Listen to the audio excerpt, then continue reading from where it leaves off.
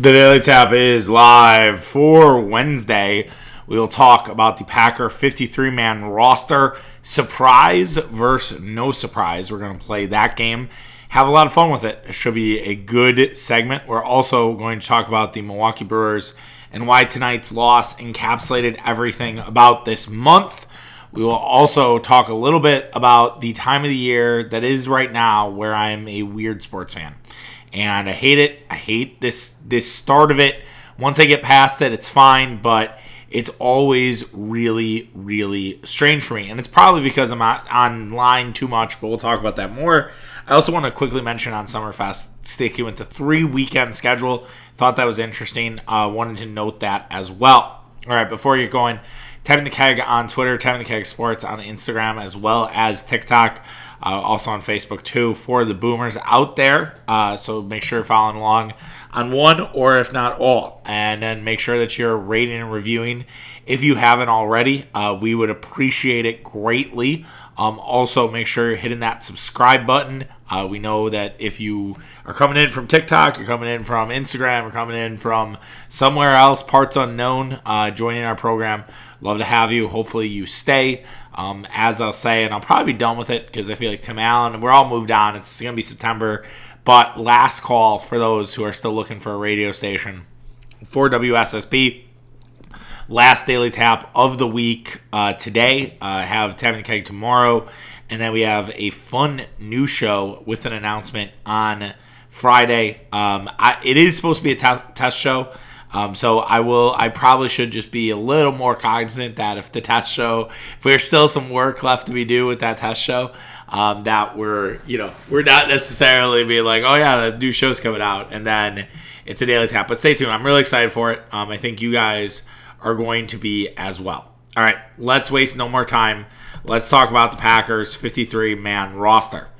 Green Bay Packers are down to 53 players on their roster. They can start getting ready for the Minnesota Vikings, which takes place in about 10 days, right? Right around there.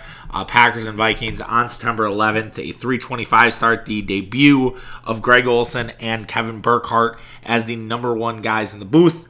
They will now have a 53-man roster, just like the Minnesota Vikings. The Minnesota Vikings actually cleaned a lot of house today from the old regime, which I thought was pretty interesting. And the Green Bay Packers had some things that were surprising, had some things that really weren't stunning at all, and had things that could have been surprising to the right guy or the right gal. I think when a 53-man roster cutdown happens, there's usually some outrage. There usually is, I can't believe they got rid of this guy versus that guy. But you also have to remember that the practice squad exists. You remember that the Green Bay Packers can add, I believe, 8 players to their practice squad. So there obviously some confidence that maybe they could add this guy or that guy, and they can elevate people off the practice squad. It's one of the cooler things the NFL has done in the last, couple of years, is basically have the ability to say, all right, someone's hurt, we're elevating this guy to the 53-man roster, almost like a same-day IL thing for baseball or other sports. It's really cool. Or a G League call-up, right? You see that too in the NBA. I think we've gotten a lot better about not being so rigid with our rosters, and I think the league and the teams benefit from that. So you still could see guys on the Packers team, whether it's the first game of the year against the Vikings, second game against the Bears, or the third against the Buccaneers. But we're going to play a little game called Surprise or No Surprise, and we'll try not to middle. I'm going to do this in honor of Bill Simmons, who said you got to plant the flag a little bit more. I will heed his advice. We're either going to say it's a surprise or it's not a surprise. That's it. We're not going to give a kind of surprise. And if I do, call me out on it, and we'll figure out a punishment for me. Okay? Let's start with the quarterbacks. That's the easiest one. I can set out right out of the way. No surprise at all. Jordan Love and Aaron Rodgers, Danny Etling cut. I don't think anyone is stunned by that. Packers have been known to keep a quarterback on the practice squad, keep a third quarterback, just to have the room, I think, a little more lively. I think helps with scout as well. So I would imagine that Danny Etling will be rejoining the Packers as part of that practice squad. But I will probably say that a lot, and I have to realize that there's only certain amount of spots for players. You can't put everybody back on your practice squad, right? Now for the running backs. You have A.J. Dillon and you have Aaron Jones. That's it. That is a surprise. I think that we all debated whether Tyler Goodson or Patrick Taylor were the guys. Like, I think that was the real discussion for all of us. We thought, all right, is it going to be Tyler Goodson? Is it going to be Patrick Taylor? There were cases for both. That Goodson looked like a legit speed demon, looked like a guy who could really contribute to what the Packers want to do this season. And then you had Patrick Taylor on the other side, where maybe he wasn't the same athlete as Goodson was, but he was really good on special teams. He was really a good pass blocker, and Green Bay could use that. They have said, fuck it, we're not going to go with either of them. We're only going to have 2 running backs. I think that is very risky. I think that will be a conversation that is had between, radio show hosts today. But I do think they will get one of those guys in the practice squad. So there we go, number 2 of the practice squad. I do think they're going to get one of those guys on the practice squad ready to go for a potential, return, or if you need to elevate that player, you have him in the background. If they're not going to get Taylor and Goodson, I would imagine they get another running back. They also must feel really good about the prognosis that Kylan Hill is making. Remember, Kylan Hill tore his ACL. He was out for the year last year. Didn't contribute much. Showed a little bit of promise here and there. Also in the kick return game as well as just running the football. I think they believe Kylan Hill could be back, for week 5. He's on the PUP. He's going to miss the first 4 weeks. But I could see Kylan Hill being ready to play for week 5 or week 6. And so because of that, the Green Bay Packers look at it and say, we don't need a third running back when we'd have to release him because Kylan's going to be that third guy. That's what I assume Brian Gutekunst is thinking, even though it is a surprise. Wide receiver room. So the obvious ones, but they also decided to keep Samori Toure over Juwann Winfree. That is not a surprise. Okay, I know what you're saying. You're like, everyone thought Juwann Winfree was going to make the team. It was Aaron Rodgers' guy. I get all of that, but I think they're taking Toure's potential versus Juwann Winfree. They've had Juwann Winfree in Green Bay for the last 2 years. Even though Aaron Rodgers likes him, Aaron Rodgers liked a lot of receivers, and the Packers haven't listened to him, whether it's Jared Abbrederis, whether it's Jake Kumerow, whether it is... I forget the other guy's name. I had another one on the tip of my tongue. It's Kumerow, Abbrederis. Well, there's obviously Jeff Janis. I mean, that is the obvious one. But I was thinking of somebody else. But it was Kumerow and Abbrederis for sure. Jeff Janis definitely should be mentioned in that group. Coincidentally enough, they're all Caucasian white guys. I don't know. I don't know what that means, if anything. But Juwann Winfree breaks through the mold there. A little diversity. But yeah, Juwann Winfree, I get it. I get why people could be frustrated. But we're really debating the 7th wide receiver on the team. All right? I made the point that you need to have more wide receivers because you need to see what you have with the young guys. And if some young guy doesn't perform and another guy's breaking through in practice, he should be given that chance. And we've seen 7-round receivers come out of nowhere, not initially, but year 2, year 3. A guy named Donald Driver, if you ever heard of him. I'm not saying Samori Toure is the next Donald Driver, but Samori Toure showed potential, and he showed enough to keep on the roster. And as people have pointed out, Brian Gutekunst loves his draft picks. There's a reason that they got drafted by the Green Bay Packers. And unlike Ted, who is known for pulling an undrafted guy out of his ass, while Packers still do a little bit of that, Brian Gutekunst is a slave to his board, and he wants his board to be right. And more times than not, he has won in that. So I'm not going to doubt what Brian Gutekunst sees in Samori Toure. I think Juwann Winfree is a fine player. I don't even think he'll make it to the practice squad. I think he'll get picked up somewhere else, and he could shine. But I just don't think the Packers needed him. Tight ends, no surprise there. So this has been a little bit of a rough segment. I promise you, there will be some surprises. There will be some surprises down the road. I assumed all 4 tight ends were going to make it. I know Tyler Davis has been a guy that people have been wondering about and consternated about all summer, but at the same time, he has the backing of the organization. If they believe in Tyler Davis and they see maybe the next Robert Tonyan, then I'm going to trust that they know what they're doing. They've been pretty good on tight ends. They've hit well. I still have Josiah DeGuara stock. I wouldn't say that I'm on his island, but I would say that I'm holding like Josiah stock. And would I move out to his island if I see what I want in the first couple games? Absolutely. Like I think there's potential there, right? He's a third round pick for a reason. He has that talent. I think he's one of those guys that Gutekunst gets ripped on. The third round curse is something that we do need to investigate, by the way. That could be a really good topic for a down period, which we won't have many of them in the near future, but maybe a slow news day, which I don't know if I have to trademark that to Kevin Clark when I say it. But yeah, I think we should definitely talk about the third round curse, which Deguara could be also a part of. But yeah, I'll trust in the Packers. They know what they're doing. Offensive line, I would consider it a surprise. This is one where I would like to kind of not take my flag and be like, I want to lightly plant it, because I think people thought Caleb Jones would make the team. I think Caleb Jones was really impressive. Rasheed Walker only had 1 round of game reps and he made him count. And because he is a Gutekunst draft pick, they decided to keep Rasheed Walker. I will say this about Rasheed Walker, just for whatever it's worth. He was a top prospect. He was a 5-star guy out of Penn State. He did not necessarily have the best college career. The potential is there. To have Rasheed Walker as the next project, just like you had with Josh Neiman, I got to be down with that. Packers have been so good with offensive linemen. Zach Tom obviously made the team, but he's going to be starting as probably the right guard first game of the year, and Tom was picked in the 5th round this last year.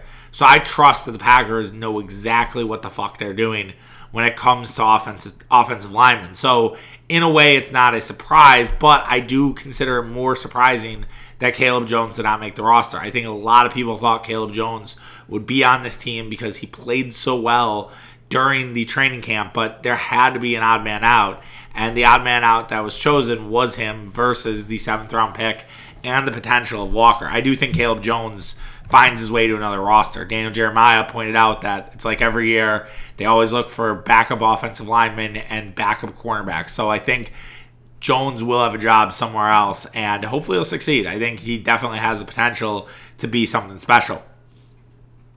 Continuing on, going to the defensive line. Defensive line, probably the biggest surprise, right? They get rid of Jack Heflin. I think everybody really liked Jack Heflin. I think what Jack Heflin showed in preseason seemed to be like a guy who could be a rotational guy, similar to what we've seen with Tyler Lancaster in the past, or any of the other, kind of lower level defensive linemen, but they decided to not keep him. They also decided not to keep Chris Slayton, which was really interesting. Chris Slayton, I also thought, performed really well, and they went with Jonathan Ford instead. Again, a 7th round pick who Gutekunst stuck to keeping his picks. He didn't get rid of his pick. This one I think is a little costly. I would have kept Slayton or Heflin.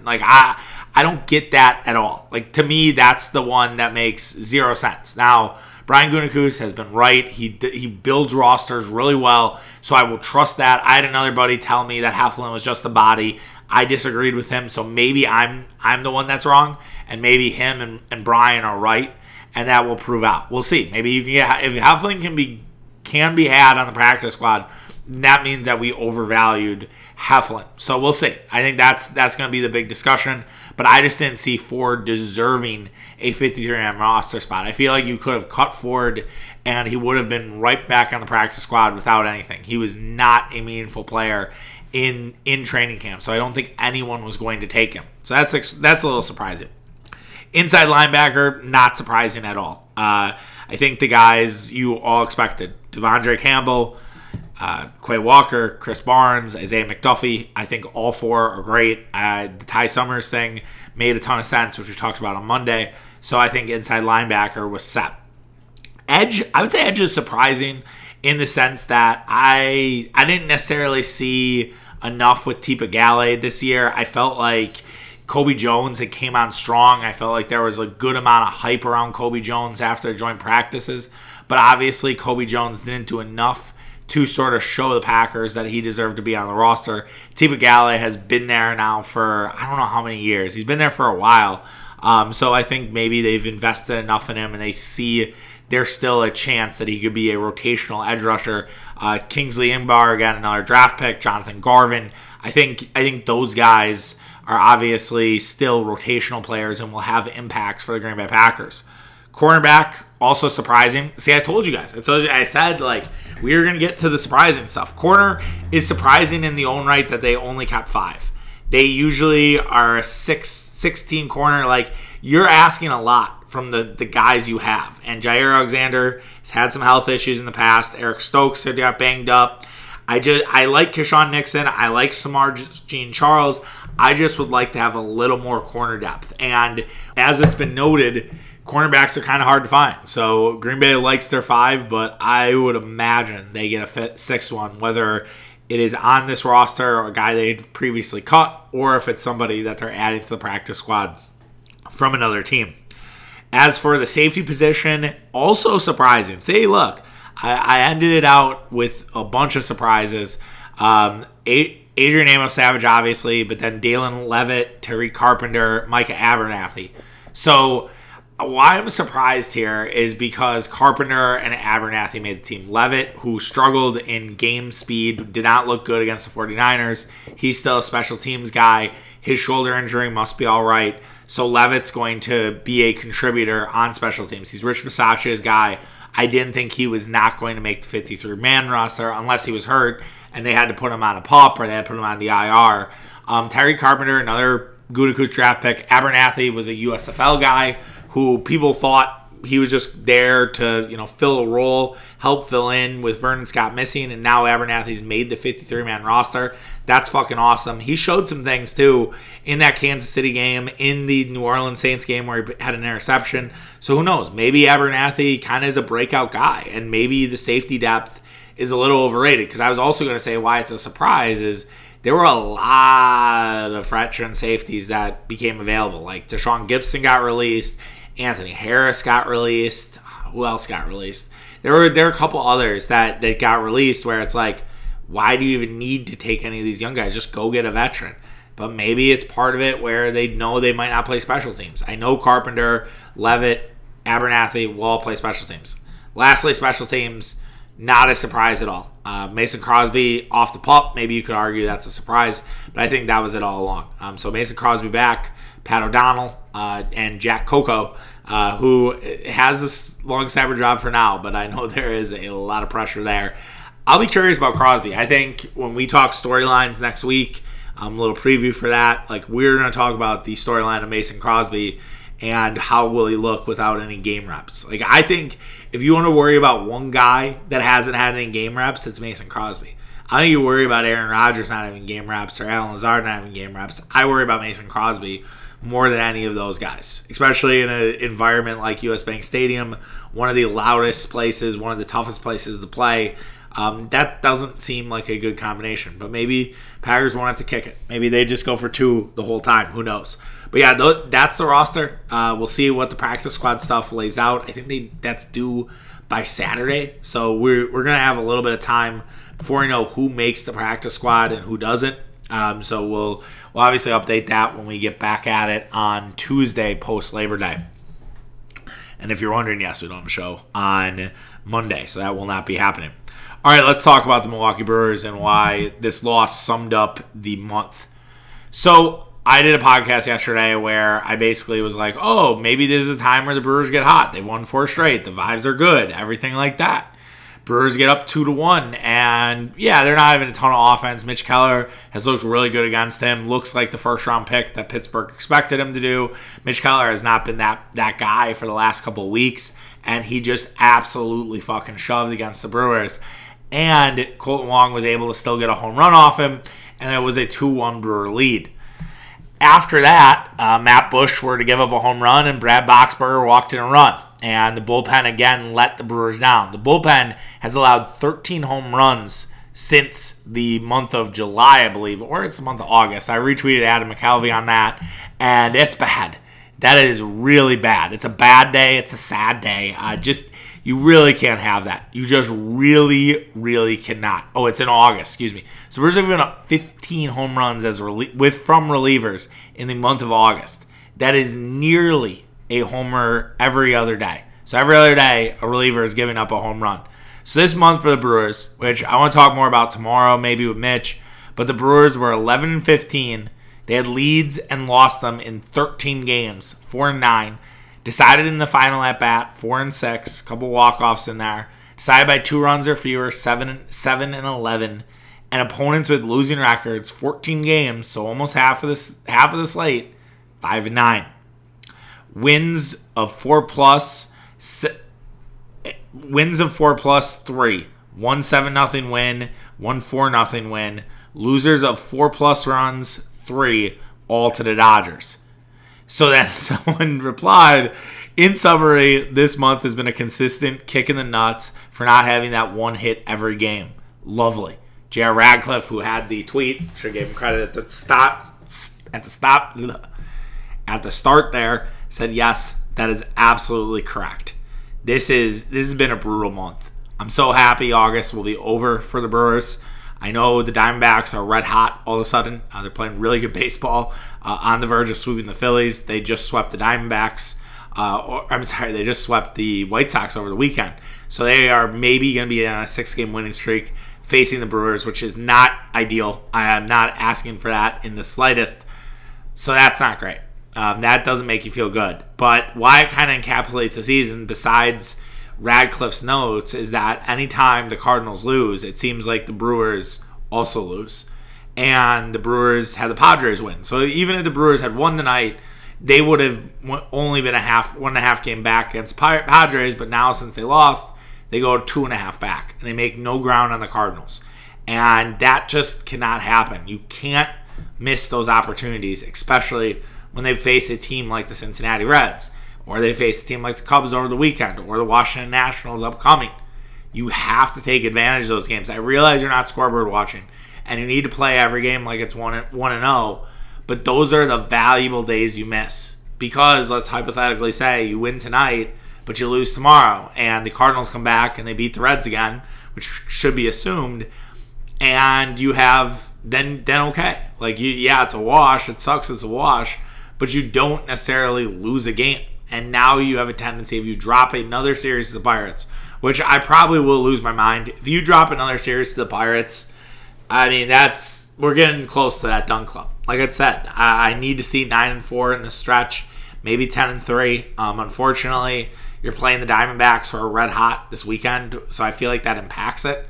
I talked to a guy on Twitter the other week, I think, about how people overvalue win-loss records. You have to understand how the team is playing, which my friend Mitch could definitely be considered in that group, because he won't recognize what the Diamondbacks have been doing. He'll just be like, oh, they're a shitty team, so we should beat them. And it's like, it's just a little more than that, right? But yeah, you have to take advantage, and the Brewers just cannot seem to. And that when I asked yesterday if this is actually a team getting hot or is it just a tease, this is what I mean. Now, you win tomorrow night, then you have 5 out of your last 6. You go on a no, that's not, right. That would be 4. Yeah, be 4 out of your last 5. So it'd be still pretty good heading into the weekend. But yeah, you have to face the Diamondbacks, who I've mentioned a couple times, red hot. Zach Gallen has been pitching really fucking good. Guess what? You get to see him Sunday. Congrats. So hopefully the Brewers can figure it out against the Pirates on Wednesday night. I don't even know who's pitching. I know Freddie Peralta goes. We'll see if he can follow up his awesome no-hitter performance on Friday with another good one against the Pirates. Let's see who's going for Pittsburgh. They were undecided last checked. We're going to get old friend Zach Thompson. Zach Thompson only good against the Brewers, so that we have that going for us. Zach appeared on Friday. He did not start, but he pitched 5 innings. Did pretty well after Bryce Wilson got absolutely wrecked in that first inning of that game. Let's see. Zach Thompson against the Brewers this year has probably the nicest splits out of anybody. Against the Brewers, actually has a 6.62 ERA. He blew up. Wait, is he he wasn't? No, that was Rosny Castillo. When did he blow up against the Brewers? The Brewers lost the game. They lost that Thursday game. That was the Woodruff one when Counsell got kicked out. Hunter Renfroe bunted. When did he blow up against the Brewers? Oh, that first game of the season. Yeah, the 18th. Brewers won 6-1 that night. But other than that, he's been pretty solid. So we'll see what happens there. But yeah, definitely a must win for the Brewers. We're now, we can say things are must win. Tomorrow's a must win. You have to get into that road trip, and you have to win 2 series against the Cubs and Pirates. You win 2 series, and then you follow it up with hopefully probably a 4-3 road trip, honestly. Usually I'm like, all right, 3-4 is okay. We're past that point. We need to be above 500 in really everything that we're doing going forward. My only other note from this one is, yet again, was I able to listen to the Brewers on the radio and enjoyed Bob Uecker talking about the tallest players he faced in the 8th inning. So a tie ball game. And Bob Uecker's talking about the tallest guys he played against and who he actually had as teammates, because the dude is enamored with O'Neal Cruz. Like, I just think it breaks Bob Uecker's brain that O'Neal Cruz is 6'7" playing shortstop. Like, he just doesn't get it. Like, it's like it's past his prime almost. I mean, I know Uecker's an old guy, but he's like, this doesn't make sense. He's a shortstop. He's 6'7". I don't get it. And, like, he just keeps coming back to it. Like, I listened to the game on Monday, as I told you guys yesterday, and it was the same fucking conversation. Like, the guy just really, really doesn't, I wouldn't say he doesn't get it. He likes him. He thinks he's a good player. He's just like, this shouldn't work. Like, I don't get it. Man, O'Neal Cruz just continues to rip us the fuck up. It's been frustrating. All right, enough about the Brewers. Let's wrap up today's show. So I saw Cam Jones handing out Marquette t-shirts to people who are wearing Wisconsin gear or any other college gear that was not the Marquette Golden Eagles. It was a great social media marketing effort. It was a great way to get the fans engaged, to have them thinking about Marquette basketball, to promote their message of better together, which seems to be the new slogan, the new mantra for the Golden Eagles. But it reminded me that this is a really tough part of the year for me. When college football begins, I have to deal with the fact that I like the Wisconsin Badgers. I would consider myself a Badger fan. I do Badger reviews. I have friends who follow me that I interact with on a regular basis that are Marquette fans that would not be caught dead wearing red, that they hate the Badgers and they just have a disdain.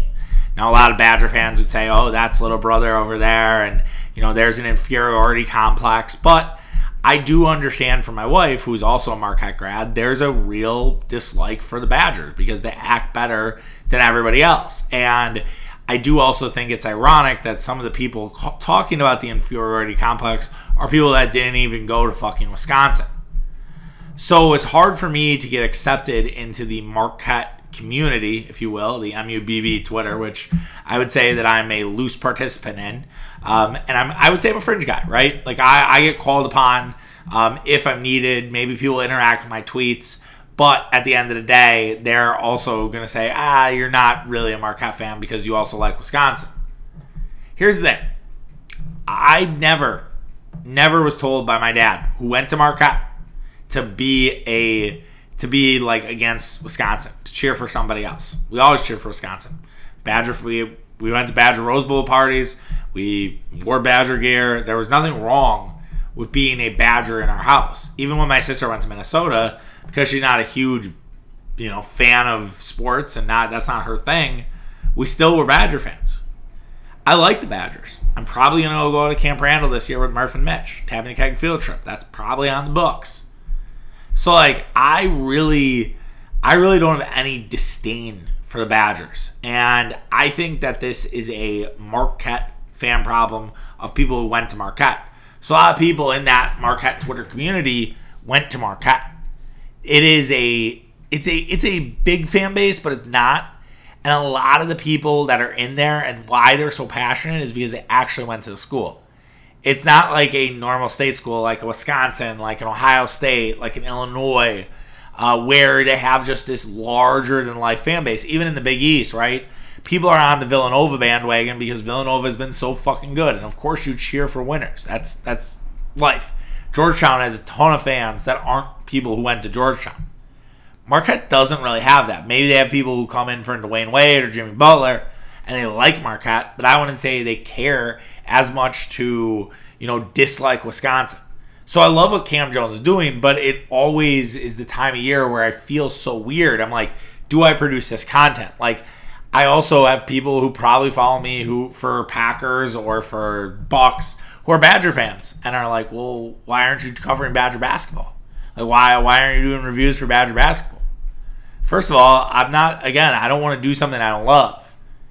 Like, I think with Badger football, it's a secondary thing. I'm not going to get fired up as I do with others. If you watch my tone in those videos, it's a little bit different than what you see from the Brewer game on a day-to-day basis, or the Bucks or the Packers. It's going to be different. It just is. Because I don't lose sleep if the Badgers lose. I have friends of mine who absolutely are catatonic when the Badgers lose. Whether it's football, whether it's basketball. It's not my thing. Now, Marquette loses. It depends on the year. I think some years I'm way more upset about it than others. I think there are other years where Marquette has had me tune out, and I think it's a Steve Wojciechowski problem more than anything else. And so I don't necessarily get wound up after one loss or something. It takes a little while to accumulate. But it's never a fun time. It's never fun because I know that these fuckers will not accept me. Even though I love Marquette, I've loved them since I could know basketball. I remember going to games with my dad. It doesn't fucking matter. None of it does. I remember watching Maul McCaskill. I remember watching Jim McElvain. I remember beating Kentucky in the the round of 32 to go to the Sweet 16 to play Duke. I remember that matchup, Marquette and Duke. Those are some of my earliest basketball memories. Yet still, I'm not fully accepted into the fan base because I don't really hate Wisconsin. I have no reason to hate Wisconsin. They're annoying as fuck for basketball. And I think I've leveled out, and we've talked about that in the past, but like I went up to Eau Claire for 5 years, and there's no rivalry. Everybody cheers for everybody. And that's what I think is hard for Marquette fans to conceptualize, is that people who don't go to the school, they actually cheer, if it's not Southern Wisconsin, they actually cheer for everybody. They don't just cheer for Marquette. They don't just cheer for Wisconsin. They cheer for everybody, and then when Marquette and Wisconsin play, they head over to the Badger side. It's a wild concept for so many people to grasp who actually went there. Breaks their brain. They're like, whoa, we're supposed to fucking hate Wisconsin. It doesn't always work that way, man. And I feel like gatekeeping fandom is one of the biggest loser behaviors you can do when it's not on a campus. So you're like, oh, you're just calling Cam Johnson gatekeeping? Nah, it's a little bit better. It's on campus, okay? It should be a rivalry between the people who actually went there. But so many people who went there want to fansplain and do all the other shit for everybody outside of that community. And no, that was not a Dr. Pepper ad. All right, really quick, before we ride out, I did want to mention the Summerfest thing. Let's just call it part of Chuck's Corner. For those unfamiliar, Chuck's Corner is where I kind of just shoot the breeze. It's my time to just talk about something that is not sports related. Also, too, this is not about Summerfest, but I had a very weird gym interaction today. I don't like to talk to people at the gym. It's just not my thing. I have my headphones in. One of my headphones kicked out, which is awful. So I have to deal with that today. So I'm sure, please say a prayer for me. But anyways, I was lifting. I do circuits. I had two 265s on the bench press because I would use them later. Not a big deal that I'm dumbbell benching 65. It's okay. I did it 12 times. Again, it's okay. I'm not trying to brag. 4 sets. Again, not trying to brag. But anyways, I saw a guy looking at it like, oh, can I have this bench? And usually my attitude with circuits is I'm not going to basically hog everything. And if that somebody takes my weight or somebody takes my bench or somebody takes my machine, that's okay. Because I don't have dibs on it running circuits. Because I'm running around and doing all that shit. So he looks at it, and usually I wouldn't even interact, but I just kind of pulled my headphones out and was like, yeah, man, go ahead. Like, it's fine. You can take that. And then he, only does a couple lifts. It's not necessarily by the rack. It was super odd. And I'm like, did he mishear me? Did he mishear me where I told him you can't use that? Was he expecting to hear that, and he assumed I said that? So I felt bad. There's another guy who I kind of get in rivalry with a little bit. And I think he's actually a nice guy. I don't actually think he's a mean dude. We just do a lot of similar shit when it comes to upper body. So we run into each other in terms of weights and in terms of benches and shit like that. But I think him and I now are on a good path. We're kind of contentious for a little bit, but now I think we're in a good spot. It only took 6 months. Listen, man, You need to have a couple of gym rivalries to fire your ass up. It helps, gives you a little extra motivation, a little piss in your vinegar, or a little that fucked that up. Yeah, a little vinegar in your piss. That's where. There we go. I had it. It's late. I'm taping this later than I usually like to. I guess we gotta talk Summerfest. So quick on Summerfest. Sticking with the 3-week stuff. They're doing the 22nd to the 24th. They're doing the 29th to June 1st. And then I believe it's like July 6th to July 8th. Obviously Friday, Saturday, Sunday. I don't blame Summerfest for trying this again. I know what a lot of people will say. I think people didn't like it. I think the success of State Fair could almost tell you, hey, maybe don't do it this way. Here's what I will say. I think there is a case for it in a variety of ways. Number one, you do not have a sample size to put it up against. Yes, they were not where they wanted to be in 2019. Yes, they were up in 2020.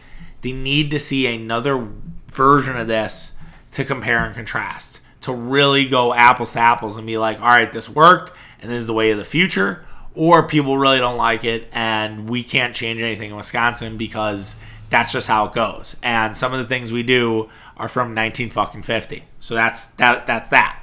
So that's number one.